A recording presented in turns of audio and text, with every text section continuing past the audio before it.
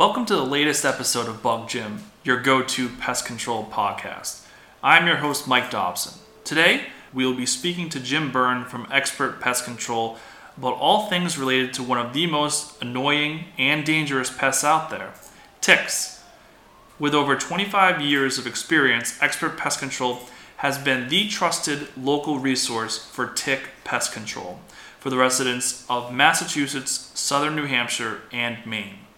Both Jim and his expert pest control technicians have the experience and knowledge to answer the most important and commonly asked tick questions out there. So let's get to it. Here we go. So are there any ways I can prevent myself from getting bitten by a tick or my pets getting bitten by a tick? I've actually read some pretty good stuff online about, there are colors that ticks seem to be more attracted to or less attracted to.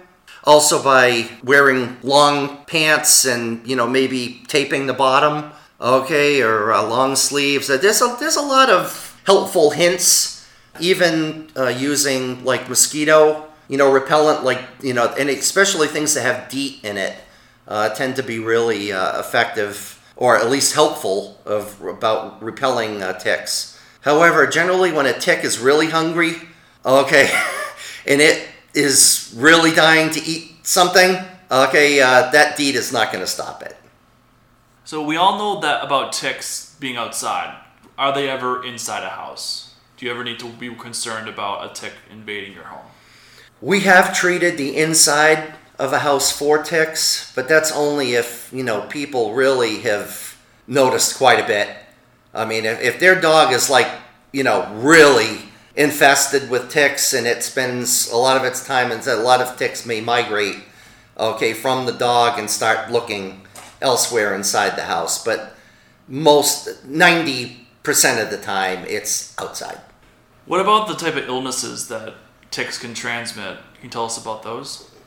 I'm not going to attempt to name the diseases. Some of these are pretty long and scientific names, but most of them are something that gets in your blood. Actually, while I'm on that, a lot of people were scared to death about bed bugs also being able to transmit disease like ticks. And bed bugs, as far as I've read, are not disease transfers. So that's actually a good thing. Bed bugs are bad enough without giving you diseases as well. But yeah, the ticks they're really nasty. They can carry some pretty significant diseases, and you want to try to keep from getting bit as much as possible. Same thing with mosquitoes. Yeah. Are there signs that your yard could be infested with ticks? Is there anything that we should be looking for in our yard to identify this problem? If you have a lot of that tall type grass, that grows up to about, 12, 18 inches and stands straight up. Like I said, that is the stuff that ticks seem to like the most. Yeah. It's perfect for them because they climb right to the top. And of course they have 8 legs. They hang on to the top of the grass thing with 4, and they just are like this, just hanging, waiting for something to come by, so they can latch on to the dog, cat, the deer, the raccoon, the skunk, whatever warm-blooded animal comes by. Yeah, that tall type reed type stuff that, they can be in other things as well, but they really seem to love that. So take care of your lawn. Well, your lawn and that, like I said, that buffer zone, so to speak, between the edge of your lawn and where it goes into the woods. That seems to be, like I said, one of their favorite things. And of course, if you ever notice, the dog and the cat seem to love going through those areas. So when they crawl by, the ticks are just waiting for them, to jump on. So yeah, it's not a good thing.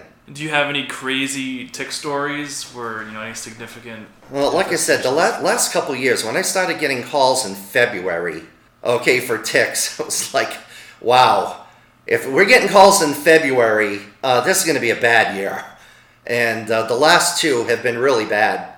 And that's when we started getting the calls for ticks in February. That's just, and not just, I found one. people were calling, I just brought my dog in, there was 20 ticks on him. If there's that many in February, the deeper we get into spring and summer, it's just going to be much worse. Yeah, so be careful and watch out for those ticks. Thank you for listening to Bug Jim, the Pest Control Podcast.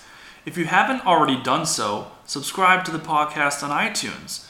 If you want to learn more about Expert Pest Control services, or if you have an immediate pest problem that needs to be addressed, visit expertpestcontrol.net. While you're there, subscribe to the blog or follow Expert Pest Control on social media, including Facebook, Twitter, and LinkedIn, for future updates and pest control tips. If you have your own questions about pests and pest control, submit them to the website or social media, and your questions will be answered on the podcast.